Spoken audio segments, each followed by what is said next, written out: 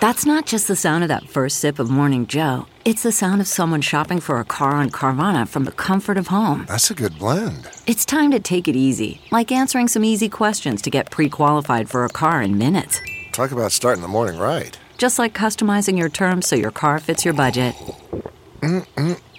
Visit Carvana.com or download the app to experience car shopping the way it should be. Convenient, comfortable. Good morning, I'm Margie Ellisor at Fox 2 with your St. Louis news, driven by Bomarito Automotive Group. At least 10 people are dead after a gunman opens fire at a Boulder, Colorado supermarket. A Boulder police officer is among those killed. A suspect is in custody and was getting medical treatment. The shooting took place at a King Superstore in Boulder, which is about 25 miles northwest of Denver. Police are still investigating and do not have a motive for the shooting.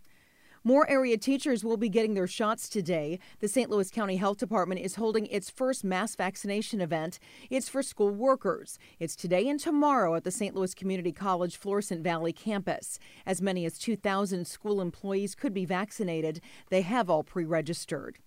Blues in Vegas to play the Knights. Second period down 1-0. Vladimir Tarasenko shoots. Vince Dunn scores on the rebound. That's his fifth of the season. From the Fox 2 Weather Department, there will be several hours of rain-free time this afternoon before a few isolated thunderstorms pop up between 4 and 9. While you can't roll out a strong storm today, the chances are fairly low. Temperatures will be in the 50s while it's raining and warm into the mid-60s during the dry time.